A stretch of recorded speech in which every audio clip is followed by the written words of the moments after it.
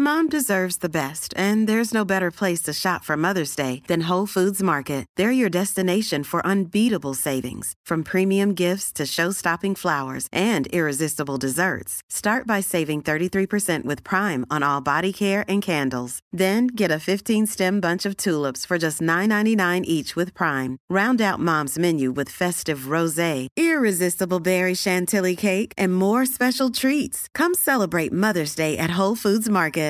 Hey, I'm Ryan Reynolds. At Mint Mobile, we like to do the opposite of what Big Wireless does. They charge you a lot, we charge you a little. So naturally, when they announced they'd be raising their prices due to inflation, we decided to deflate our prices due to not hating you.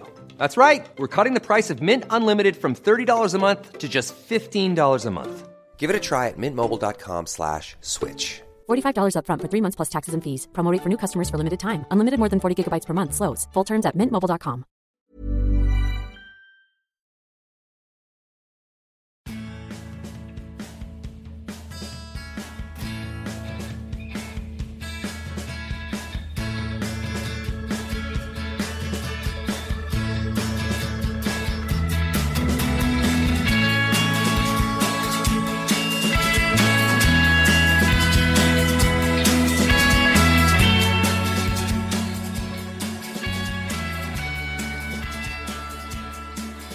Välkommen till Klacken.nu, mina damer och herrar. En ny vecka och det betyder självklart ett nytt klackande avsnitt. Och i studion idag har jag med mig Kristoffer Kviborg som vi känner igen sedan tidigare i avsnitten. Och även självklart från Eurosport. Tjena! Tjena Kevin! Hur mår du? Jag mår jättebra, precis varit på gymmet här och nu är jag hemma och fixar och donar. Underbart, underbart. Laddad i hela kroppen och ska käka lite, kan jag tänka mig. Mest trött faktiskt. Mest trött, förstår. Och med oss har vi även en debutant, men ingen riktig debutant inom fotbollsvärlden om man säger så, nämligen Jesper Husfeldt. God dag. God dag. 22 år i media Sverige sedan lokal-tv-karriären inleddes. Vad står klacken för? Klacken, vad ska man säga? Ja, när jag startade den här podden då ville jag ha någonting fotbollsriktningen enkelt sagt. Och då var allt möjligt från att heta bollen eller någonting. Och sen plötsligt kom klacken och det klackade bra i munnen. Det satt bra där. Så det blev klacken.nu. Det blev vi en klack. Alltså klacka bollen eller klacken på kortsidan? Det är den stora utropstecknet. Man kan se det lite från bägge sidorna. Jag såg det först som klacken med bollen, men sen kom också mera klacken på utsidan. Så det blir lite allt i ett, kan man säga. Så en liten dubbelmening. Tänkte, ja, bra där. Allt i ett paket, enkelt sagt. Och det här programmet spelas alltså in på Dalagatan 6, där alla tre sitter på tre olika lägenheter.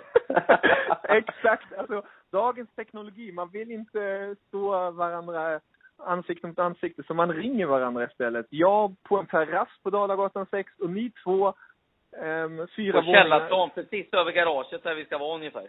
Ja, precis. Helt otroligt. Och så får man en konversation över telefonen istället. Ja, den är närmast overklig den. Verkligen, alltså det är ju verkligen overkligt och en stor ära och nöje att få ha er båda på linjen, som man kan kalla det.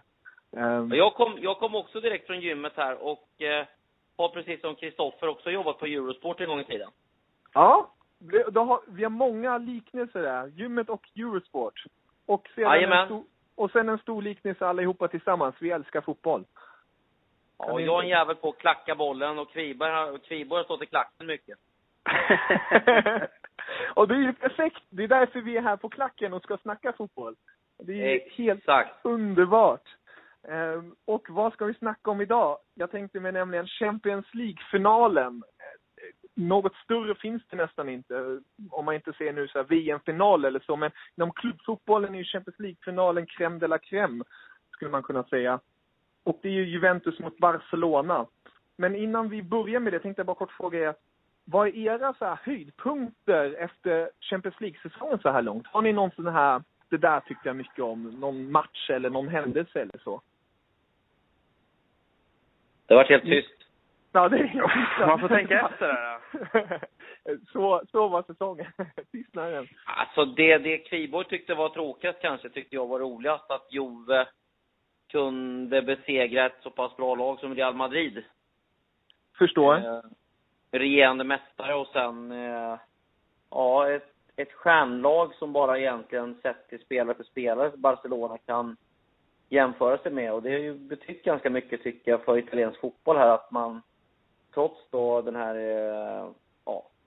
lite tyngre perioden ekonomiskt i Serie A har lyckats komma ikapp de andra med smarta värvningar istället och med en bättre attityd till det offensiva spelet med högre intensitet i matcher och bra aggressivitet, gammal klassisk italiensk grinta. Och nu är italienarna med där uppe och slåss med Spanien igen i toppen av Europa. Det gillar jag.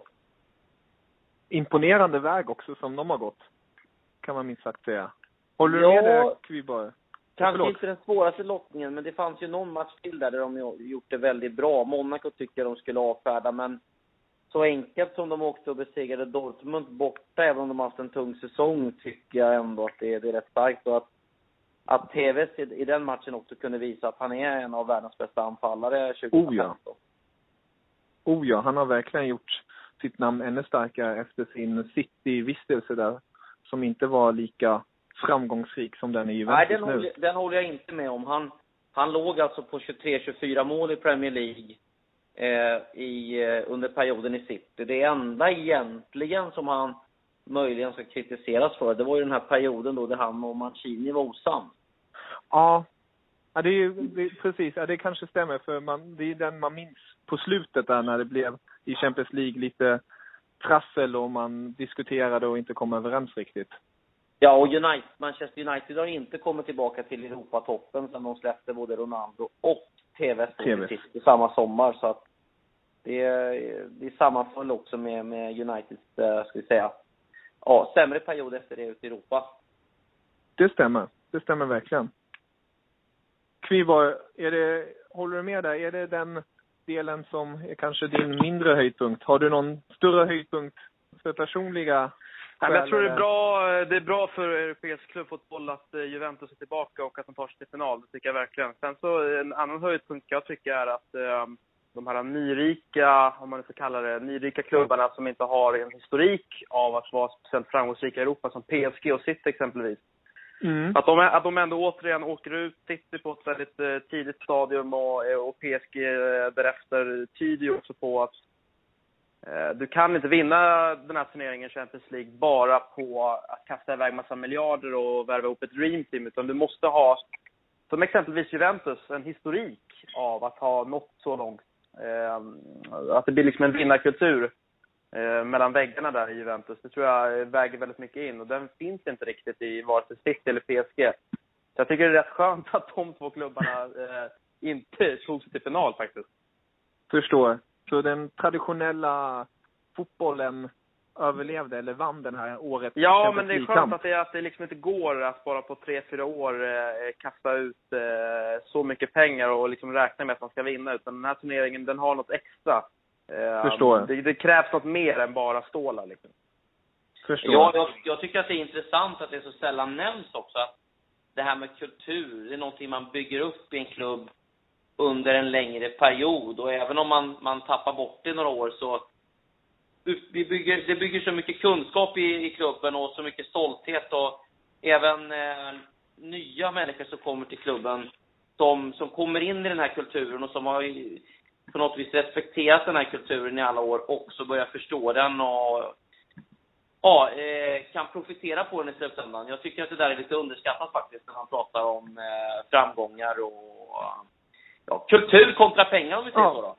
Verkligen. Det skriver jag under på. Det finns den här kulturen som bygger upp ett lag. Jag kan bara dra, jag som tysk tittar direkt på Bayern München som har den här extrema vinnarkulturen och en styrelse som är uppbyggd på gamla spelare och har där inmatat lite, som du säger där med Juventus, som också har en lång historia och tradition inom sig. Precis. Så det är vackert. Det är vackert. Väldigt vackert. Och just Juventus, som vi påtalar här, är ju finalen nu Och sist de var i en Champions League-final var ju 2002-2003. Minns ni hur det gick då? Strafförlust mot AC Milan. Jajamensan. 2-3 i straffar. Buffon stod i målet för Juve och Pirlo stod på andra sidan. Han sköt däremot ingen straff, men Milan vann då. Så det var ju 12 år sedan de var i en final. Så det är ett litet tag sedan. Sist de vann, det var ju 95-96. Det var ju mot Ajax. Med killar som Littmannen och Davids. Som man körde med på FIFA mycket. Snygga glasögonen och alltihopa. Härliga gubbar.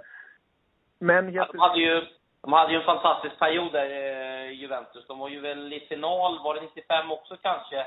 96, exakt. 97, 98 va? Och semi 99 mot United där Inzaghi gav Juve ledningen med 2-0 tidigt, men där United ändå vann då. Där bröts liksom hela Italiens framgångsvåg kan man säga, men Juventus var, tycker jag då, en klubb som var avspänning i Europa efter Milans stora år från 87 och framåt. Det stämmer alldeles utmärkt. Det var verkligen en period som Juventus var på tronen i Europa. Och nu är de ju och knackar på igen i Berlin. Och just Berlin tänkte jag lite på. Det är ju, vilka var där för sist? Det var ju Buffon och Pirlo som 2006 lyfte VM-pokalen. Som de säkert får sköna vibbar av Olympiastadion. Och jag tänkte gå in lite på Pirlo, för han är ju lite, om jag inte helt misstar mig, en liten speciell figur för er. Han är ju en slags husgud, en favorit. Om jag inte helt misstar mig. Stämmer det? Ja. Alltså, för mig är han ju modern fotbolls... Ja, för mig det är min favoritspelare i modern fotboll av många anledningar. Men också när jag följde Milan de här åren, när Milan var i final 03-05-07, så fick han inte så mycket uppskattning av världsmedia och fans runt omkring. Och framförallt hemma i Sverige, där fokus låg väldigt mycket på Premier League då, och till viss del också Barca och Real då, som har växt i Sverige. Men på något vis den där chippen mot Joe Hart öppnade upp hela Pirlos karriär, och jag tror till och med att man börjar liksom se tillbaka vad han gjorde för Italien VM 2006, och kanske på ett annat sätt kan han se tillbaka på en karriär som är en av italiensk fotbolls största, men en av modern fotbolls största mittfältare i världen också. Han har liksom nämnt både på samma nivå som Lampard, Gerrard över dem också, och kanske någonstans i samma region som Xavi exempelvis. Ja, alltså just Xavi som också slutar nu i Barcelona, och Pirlo som har sådan enorm inflytande på världsfotbollen. Eller Guti som Kvibo skulle säga. Ja, herregud, ja. Nu droppar du bra namn där borta. Nu kommer det vart jobbigt där borta.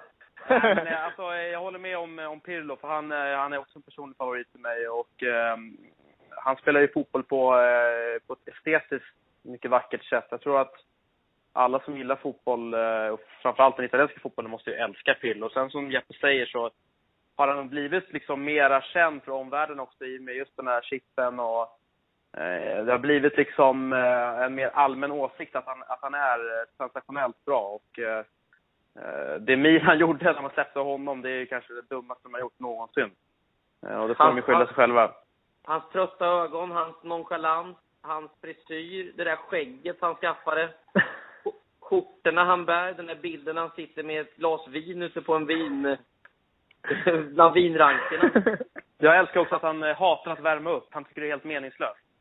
Ja. Fotboll spelas med hjärnan och hjärtat, säger han. Vad är det han säger i boken inför VM-finalen? Kvällen innan så att jag spelade FIFA, dagen efter gick jag ut och vann VM, eller vad han sa? Ja, typ. Ja. Alltså det kallar man legend, en levande legend som vi får se på fotbollsplanen. Och just den här legenden ska ju spela i finalen, eller tycker ni att han ska spela mot Barcelona? Där kommer min lilla fråga. Ska han spela mot Barcelona? Eller ska man peta honom? Nej, det kommer de inte göra, tror jag. Du måste just, alltså Juventus är en vinnarklubb, och det är ju mycket tack vare att de har spelare som Buffon och exempelvis då Andrea Pirlo. Det är klart att de ska vara med. Och du behöver ju, tror jag, en vass gubbe på mittfältet som kan slå lite avgörande passningar. Dessutom så ser jag Juventus kanske största chansen i den här matchen på fasta situationer, och då vore det idioti att inte få tillgång till Pirlos fantastiska högerfot. Så han ska vara med bara av den anledningen, tycker jag. Förstår. Håller du med dig, Jesper?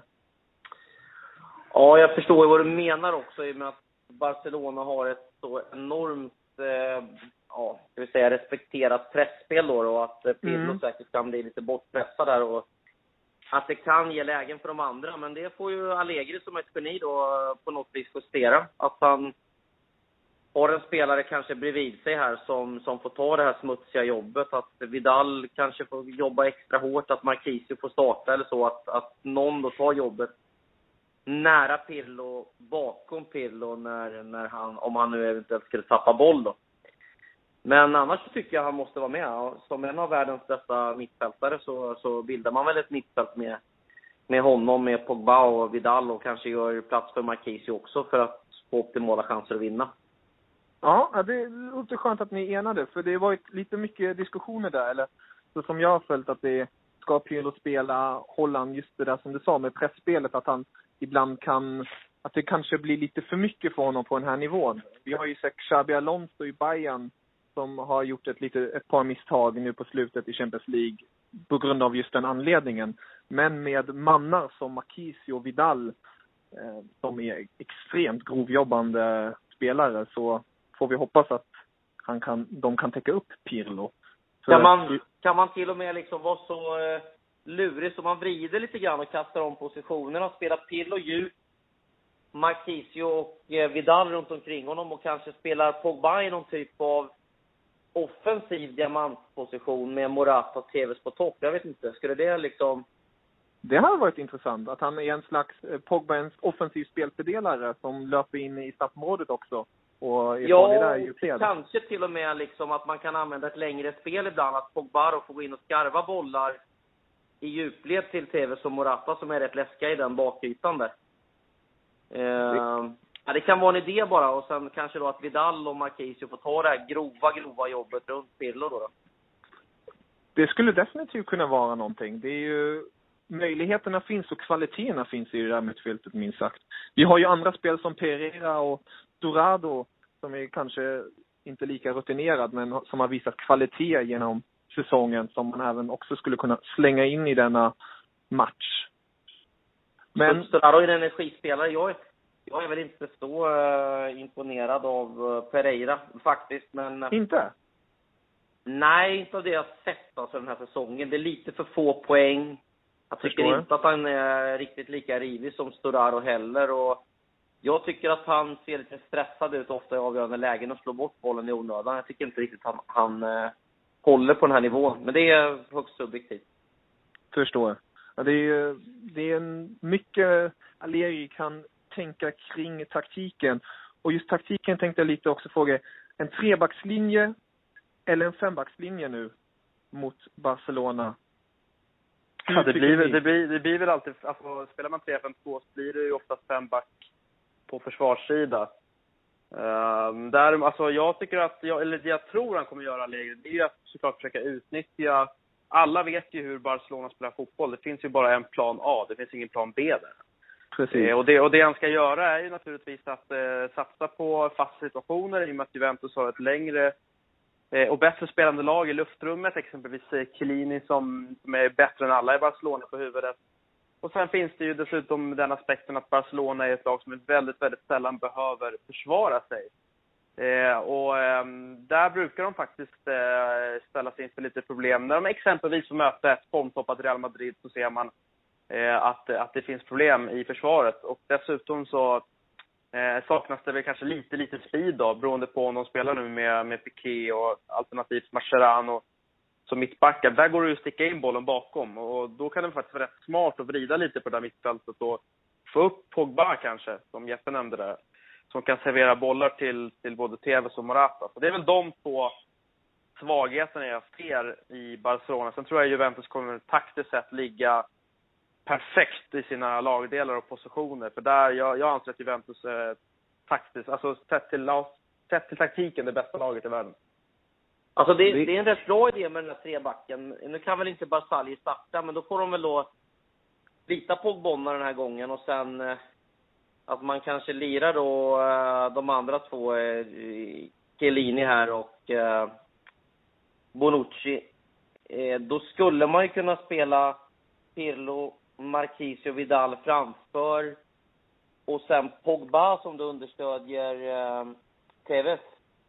Då har man ju ett riktigt trumfkort faktiskt i ett läge om man skulle göra 1-0 och släppa in Morata då. Lite senare i matchen och kanske ta ut Pirlo. Definitivt, så att en slags det är en väldigt bra idé. Det är en väldigt bra idé. Ja, jävlar, här smidjer vi planer. Vi borde skicka det till Allegri direkt, tycker jag. Ja, jag tror att han är lite listigare än oss, va? Men jag tror att han, genom de här lösningarna han funderar på lite grann. Den här sista tror jag kan vara riktigt bra om de ska stänga ytor framförallt då, centralt. För det är där man vill ju inte ge, så att säga, någonting bakom backlinjen. Och det är där Suarez har, tycker jag, han har skurit djupa sår i många lag med sina löpningar där, och även Neymar. Så kan man stänga till där med 3 försvarsspelare och sen då 3 stycken framför som ligger centralt, då får Barca svårt att ta sig igenom där. Det blir en riktigt kollektiv mur där. Och som du har även sagt, vi var taktiskt bästa laget i världen. Kan jag definitivt skriva under på. Suarez nämnde ni där. Det är lite roligt, tänker man, Suarez möter Evra och Chiellini. Hur ser ni på den kampen? Det är ju kanske inte de gladaste mötena dessemellan, om man tittar tillbaka i historien. Ja, herregud. Det där, vem har 5 stikar av de där? Det är väl Suarez, så det är lite fördel Juventus. Ja. Ja, det blir... Ja, jag tror faktiskt, som Kviborg säger där lite grann, att jag tror att de kommer dra fördel av det här Juve. Det är ju, man är ju väldigt furbo italienska spelare, och även Evra kommer ju reta gallfeber, tror jag, här på Luis Suarez. Och det kommer Chiellini också göra, för att de vet att det är en labil herre i historien. Så det där kan bli faktiskt en belastning, tror jag, för Barcelona.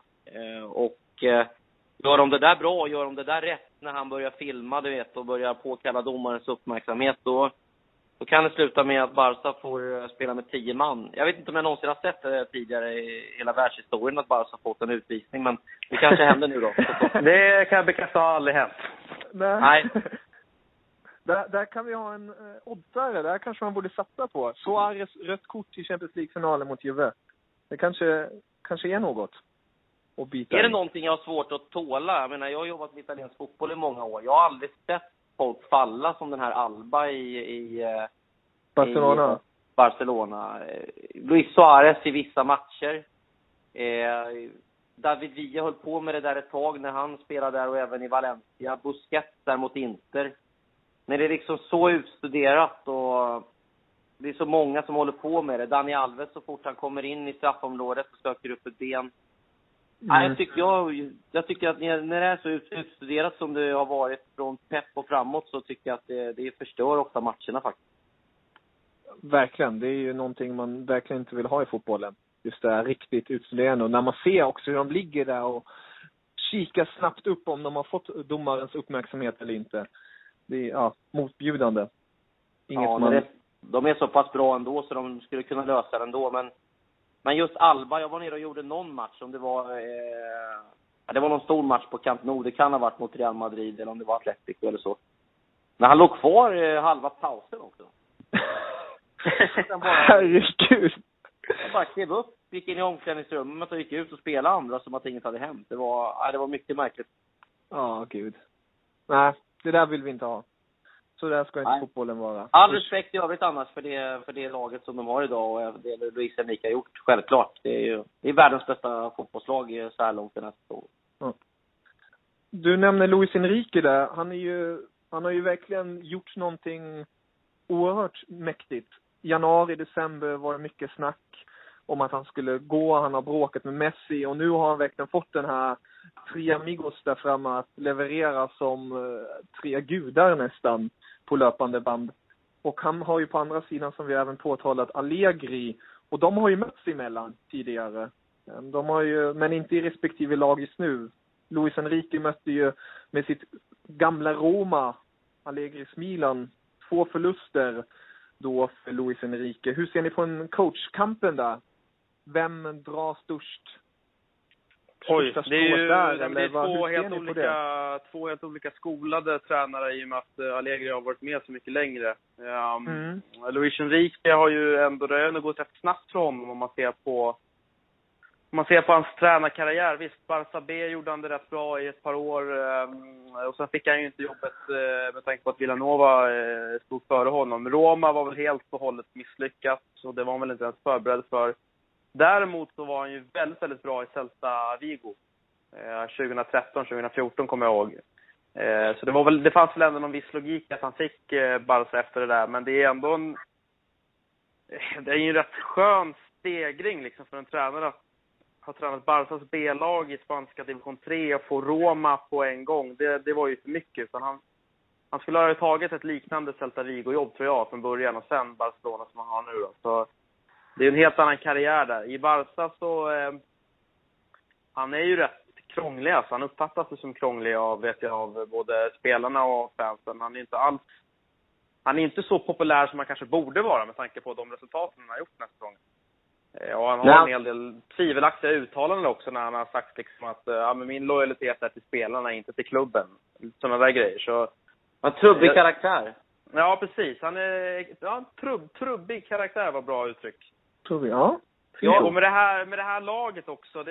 Jag vet inte hur mycket självspelande piano det där är, men det han har gjort som jag ändå tycker är lite bättre, det som jag har sett som en förbättring är att de spelar lite rakare nu i alla fall. Och det tycker jag är skönt. Ja, det håller jag med om. När det gäller de här två då, så ser jag nästan det här som en kamp mellan Alain Prost och Ayrton Senna. Var den senare har fått en lite snabbare bil på något vis. Alain Prost som verkar klok, lugn, spelade med hjärnan eller körde bil med hjärnan och väntade in en krasch från Senna i princip. Även om den sista kollisionen blev väldigt olycklig då, men medan då Luis Enrique här, han har en lite snabbare bil att åka med. Han har 3 forwards som är 3 av de bästa i världen. På en helt annan nivå än Juventus-spelare. Men jag tar inte för givet att Barça vinner för det i och med att Allegri hela tiden har en plan. Jag minns när Allegri med ett ganska svagt Milan utan Thiago Silva vann 2-0 hemma mot Barcelona när de var som allra bäst under Guardiola. Ja. Då kan jag säga att då hade ju Pep en mycket snabbare bil att åka med än vad Allegri hade i det fallet. Och här är inte differenserna så stora längre. Det här är 2 världslag med bra spelare på varje position. Så Allegri har ett mycket bättre utgångsläge tycker jag mot Barcelona med sitt Juve nu den här gången. Det känns inte alls som att Juve är slagna på förhand där, även om Barcelona får gälla som stor favorit, utan jag tänker tillbaka lite grann på den här finalen 94 när Barça var stor favorit mot Milan och förlorade med 4-0. Det borde ju inte bli så den här gången såklart, men känslan är lite grann att Barça går in på samma sätt med den här favoritstämpeln som ett drömlag med de här Tres Amigos där på topp. Och att det kan på något vis vara en belastning för dem. Förstår.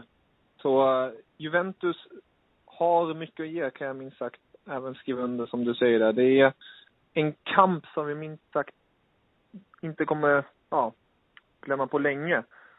I Berlin, i den fina staden. Jag måste också understryka. Här stänger de centralt och inte låter Real, eller jag säger bara förlåt, Barça får de här snabba anfallen så tror jag att det kan bli problem och frustrationen kommer att växa. Jag har någon känsla av ändå, jag har tippat att Barça vinner det här i förlängning då med i förlängning?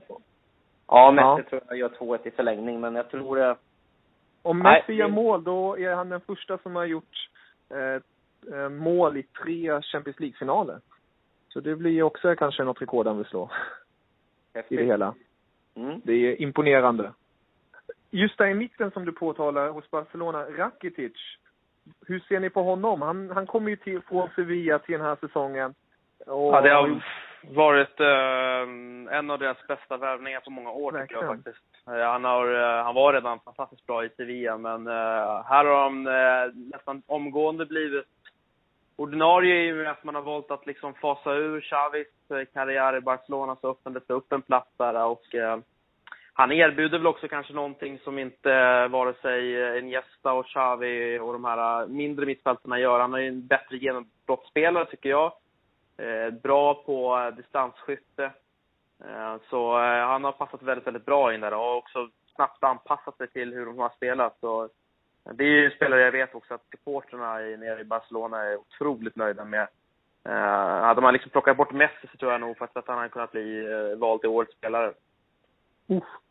Det kan jag definitivt skriva under på. Han har ju, man såg mot Bayern vilket pressspel han ger hela tiden och det där aggressiva och vinner boll och även passningsskicklig som bara den. Det måste det ju vara för att kunna spela det. De har ju försökt att hitta en sån spelare tidigare, typ med Yaya Touré och de här, men de har stuckit ut för mycket från Barsas spelmodell. Där passar ju faktiskt Ivan Rakitic bättre in. Jag tycker också att han har transformerats lite. Han har ju visat sin storhet här i Sevilla där han ofta transporterar boll, gick mycket på djupet och var väldigt viktig i deras omställningsspel. Medan han här har på något vis, även om han har startat snabba anfall, han har liksom fogat in sig i den här rollen. Inte löpt lika mycket med boll utan spelat som någon liksom blandning av den spelaren han var i Sevilla, men även det fina som Xavi gjorde. Och dessutom kan han ju blanda upp ett längre spel än vad Xavi tycker om. Han kan ju snabbare sätta igång anfall med en längre passning som är väl preciserad. Så de har fått en dimension till här med Rakitic tycker jag. Verkligen en mognad han visar upp att kunna komma in i sånt här världslag som Barcelona och låta sig formas också. Det gör inte alla spelare. Och också på vilket resultat han gjort det på. Det är väldigt, väldigt smart. Det visar på ett starkt intellekt och att han inte har allt för stark integritet heller, vilket kan vara bra i fotboll. Verkligen. Ja, det kan verkligen vara en nyckel i den här matchen när man möter ett väldigt starkt mittfält i Juventus med de karaktärerna som vi nämnde tidigare i avsnittet. Så det är en kamp. Vad tror ni målmässigt det kommer bli? Jesper, du sa förlängning här. Tror ni det blir få mål eller blir mycket mål? Eller? Jag tror att resultat som 1-1 snabbt är spelvärt, va? Det känns som att jag tror också helt och hållet på att vi har gjort. Det kan faktiskt bli 0-0 också. Det finns en tendens att finalerna blir väldigt stängda och låsta. Och ska Juventus nå framgång så måste de ju låsa Barcelonas spel. Och då blir det ju samtidigt rätt svårt att själva bjuda på något liksom böljande, fröjdande offensivt spel. Så 0-0, 1-1 och en förlängningsseger för Juve eller Barca, det skulle vara mitt utgångstips. Ditt tips, okej. Okay. Ja, förlängningsseger Barca, det är mitt tips också. Men tips också. Jag håller det faktiskt långt ifrån omöjligt att Juve tar det här. Att vi blir lite överraskade över hur Allegri lurar Luis Enrique på godiset här. Ja, verkligen intressant. Kanske blir straffar och Andrea Pirlo och Buffon får avsluta på Olympiastadion som vinnare efter straffar igen. Det hade varit någonting också kanske, eller? Ja, det är ett väldigt bra tips faktiskt, Kevin. Och det är även det. Buffon har faktiskt gaskat upp sig lite när det gäller straffar också. Han kan faktiskt ta en och annan ibland nu. Ja, det är mäktig match minst sagt. Och man kan minst sagt se fram emot den 6 juni i Berlin, Olympiastadion.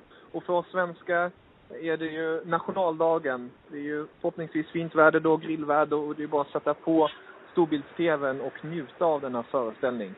Jag har en jävligt stor storbilds-tv. Har berättat den en gång, eller? Ja, berätta. Hur stor är den? Jag skulle uppskatta den till ungefär 5,5 kvadratmeter. Det är väl en av få grejer som jag slår in i Husfeldts lägenhet. Oj. 5,5 kvadratmeter. Jävlar. Det är väl... Slår du mig så är det väl på millimetern.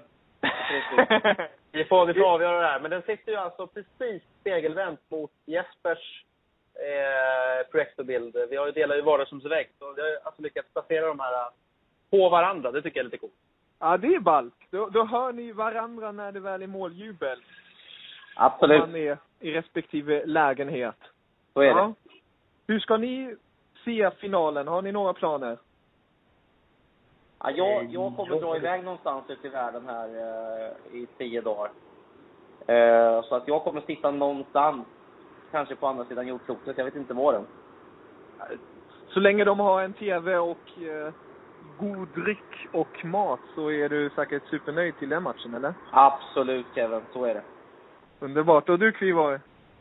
Jag kommer nog be mig ut på lokal här och se matchen i och med att Real Madrid inte gick till final. Hade det varit Real Madrid då hade jag nog kurat ihop mig här ensam i soffan. Ensam då också? Ja, men jag kan inte se sådana viktiga matcher med liksom O'Learys fyllon. Det går inte. Okej, förstår. Jag känner ungefär detsamma när Tyskland möter Argentina. Då jag försvinner en egen värld. Man blir helt extas av det hela. Jag minns att när heter Götze slog in den här bollen, då flög jag upp. Jag var med min flickvän och hennes familj i Kroatien då. Och sen flög jag ur den där lokalen och jag tappade båda mina flipflops. De fick jag aldrig se igen. Men jag jublade och var lycklig. Det är sådan lycka man kan få fotboll. Ja, men Jesper och Kristoffer, oerhört glad att få höra era tankar kring denna stormatch. Riktigt kul. Ja, härligt.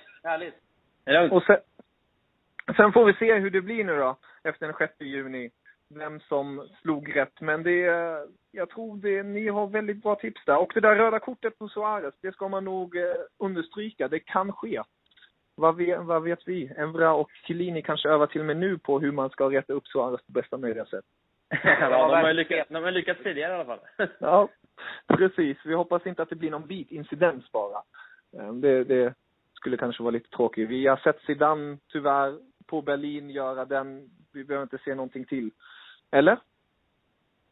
Nej, matchen ska spelas 11 mot 11 och sen förhoppningsvis inga straffar heller. Utan det vore kul om det bäst spelande laget också vinner matchen.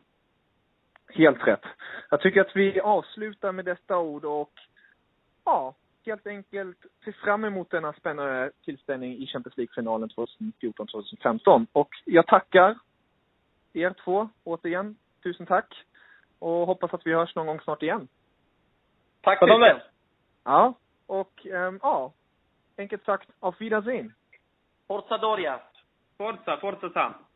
Ni har väl inte missat att Klacken.nu är med i Acast-familjen. En plattform som gör poddandet mer levande för både ögon och öron. Med bilder, klipp och allt annat smått och gott som är aktuellt för det pågående avsnittet. Så checka in acast.com/klacken för mer klackarna.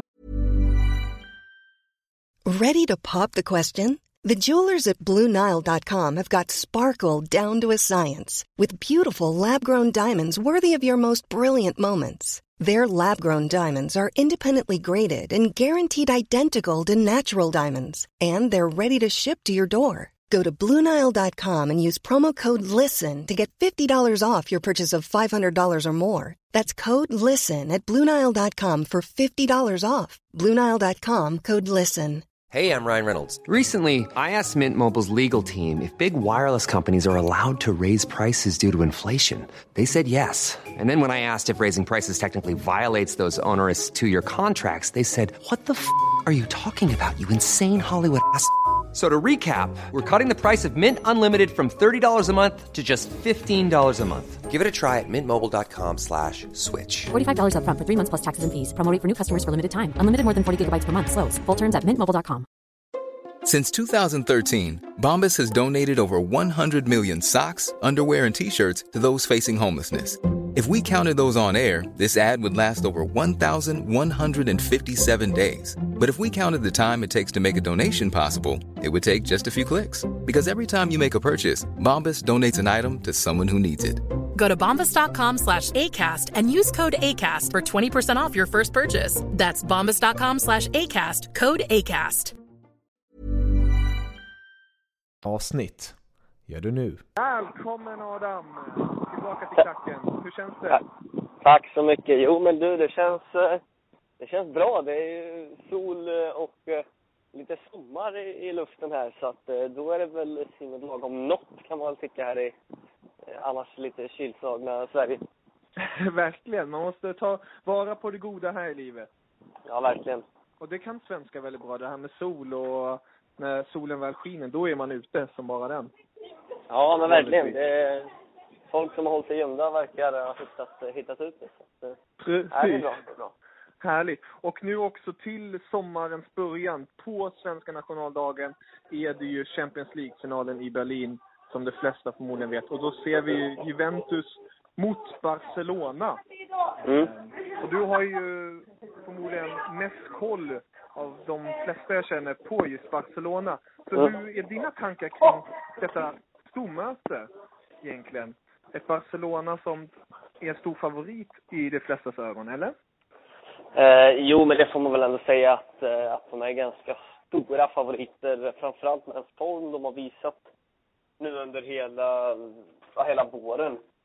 Juventus ska inte underskattas. Jag varnar lite även inför mötet där med Real Madrid. Men det är klart att Barca någonstans är favorit i det mötet. Det tror jag alla håller med om egentligen. Det kan stämma, definitivt. Som du säger, Juventus har ju verkligen gjort en storslagen säsong. Slog ut regerande mästarna Real Madrid. Och på andra sidan möter de nu ett annat spanskt lag i Barcelona. Bara för att säga lite till åhörarna. Messi har gjort nu 10 mål, lika mycket som Ronaldo. Han kan gå upp i ledningen, enkelt sagt. Och han kan bli en första också, tittar jag efter, som har gjort 3 mål i 3 Champions League-finaler. Minst sagt ett imponerande facit i hand. Ser du någon svaghet i detta Barcelona? Någon svaghet? Ja, alltså den är lite lurig. Som det har sett ut den här våren så har det funnits väldigt få svagheter, för att de har ju det jag tycker är en av de storheterna, om vi vänder på det lite, det är att de kan spela lite flera olika spel nu under Luis Enrique jämfört med exempelvis under Pep Guardiola, då det var så extremt inriktat på att ha bollen. Nu är det mer inriktat på att göra någonting vettigt med bollen när man väl har den. Det är inte så viktigt att liksom att hela tiden ha den så länge. Precis, så att, mer direktare. Men lite mer direkt, och framförallt så kan man också variera sig, och det tycker jag är en jäkligt vass styrka.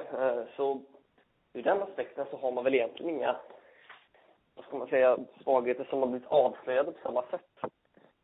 Det är klart att man har fortfarande svagheter. Jag menar, kan inte Suarez spela så blir det en jättetapp såklart.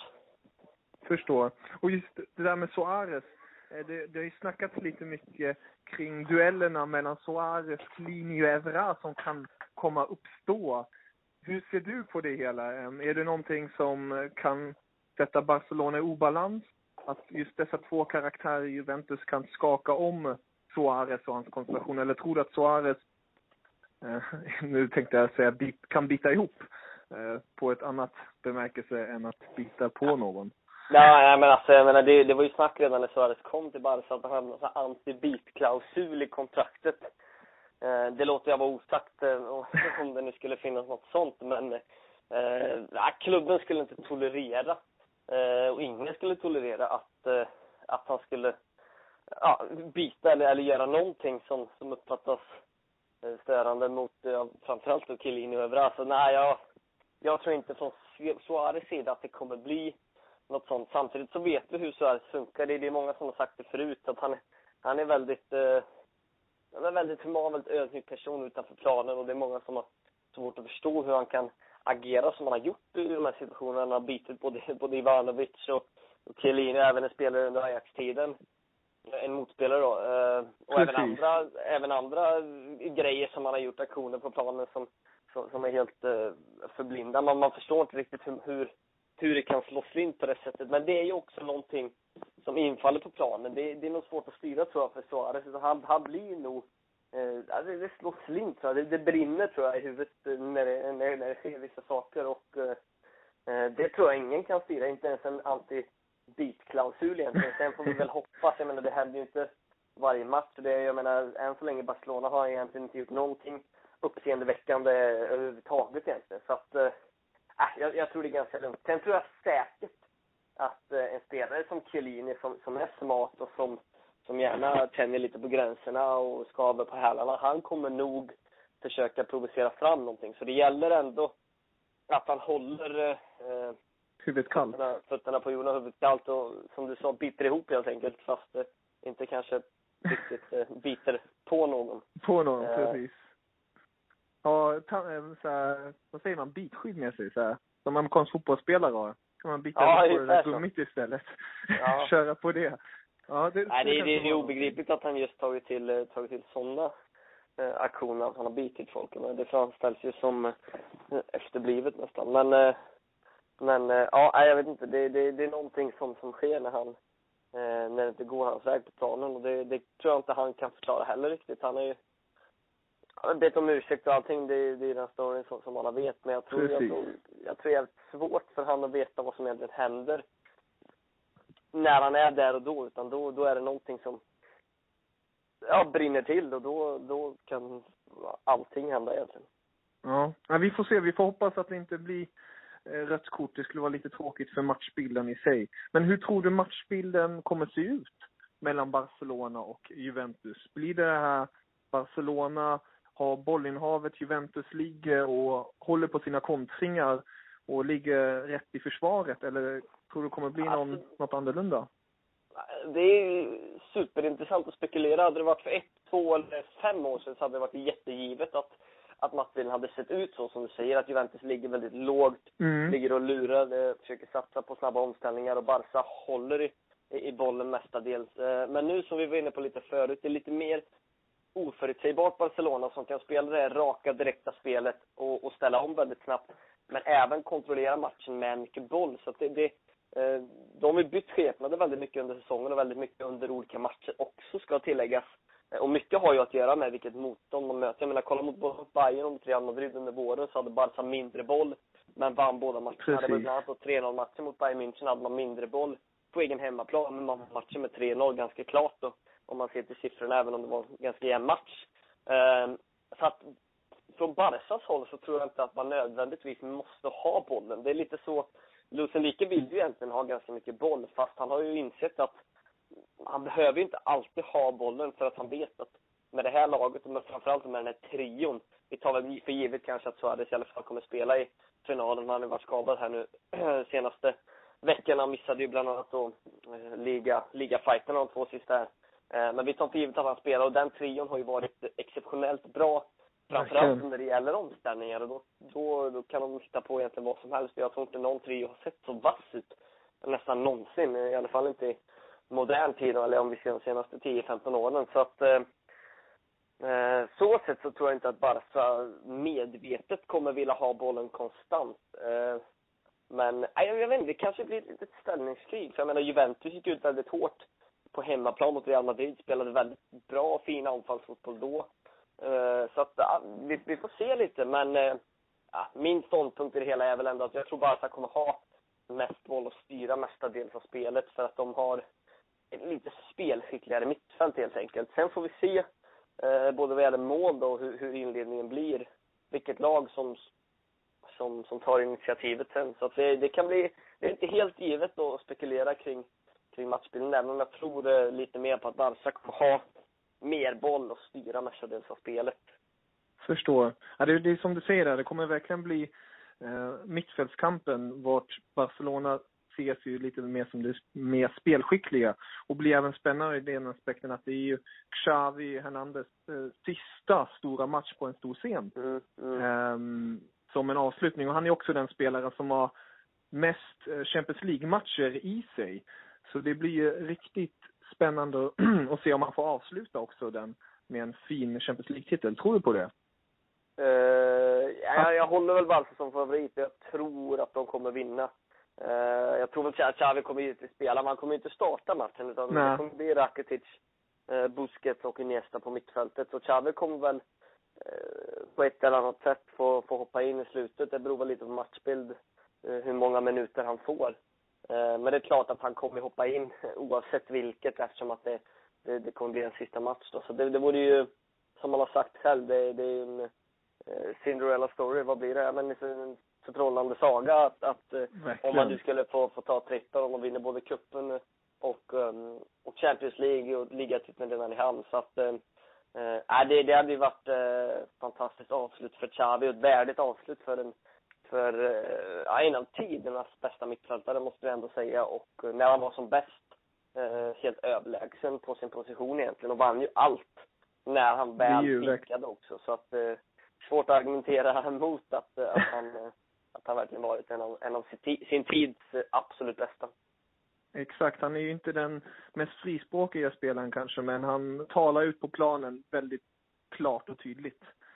Och så kan man säga, spelet talar istället för att leverera citat, så sätt. Verkligen, en riktig gentleman på det sättet. Det är härligt att se, och det är synd att se en sådan spelare sluta, men ja, allt har sin tid. Tror du att det blir 90 minuters match, eller ser vi fram emot en förlängning? Bara så här kort och gott, tror du? Se fram emot förlängning, det är alltid lite, kittlar till lite extra när det blir förlängning, så det kan man kanske alltid se fram emot, men jag tror faktiskt att Barca är lite för bra för det här Juventus, och med den trion i fram, så jag tror Barca avgör innan 90 minuter. Okej, härligt.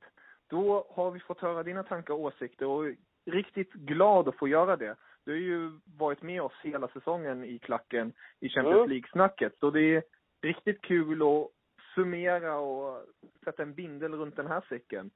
Så slutligen är Barcelona i finalen, som man kanske många åskådare inte hade tänkt sig med den säsongsinledningen, vart man trodde på mycket på Real. Men nu har man visat Luis Enrique en storhet i sig, och som du säger, utvecklat ett spel och fått de här 3 amigos där fram leverera som på ett löpande band. Ja.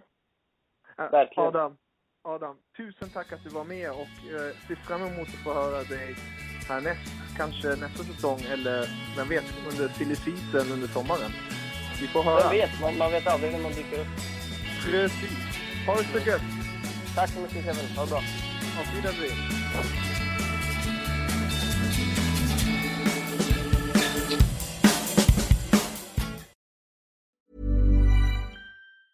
Mom deserves the best, and there's no better place to shop for Mother's Day than Whole Foods Market. They're your destination for unbeatable savings, from premium gifts to show-stopping flowers and irresistible desserts. Start by saving 33% with Prime on all body care and candles. Then get a 15-stem bunch of tulips for just $9.99 each with Prime. Round out Mom's menu with festive rosé, irresistible berry chantilly cake, and more special treats. Come celebrate Mother's Day at Whole Foods Market. Mom deserves the best, and there's no better place to shop for Mother's Day than Whole Foods Market. They're your destination for unbeatable savings, from premium gifts to show-stopping flowers and irresistible desserts. Start by saving 33% with Prime on all body care and candles. Then get a 15-stem bunch of tulips for just $9.99 each with Prime. Round out Mom's menu with festive rosé, irresistible berry chantilly cake, and more special treats. Come celebrate Mother's Day at Whole Foods Market.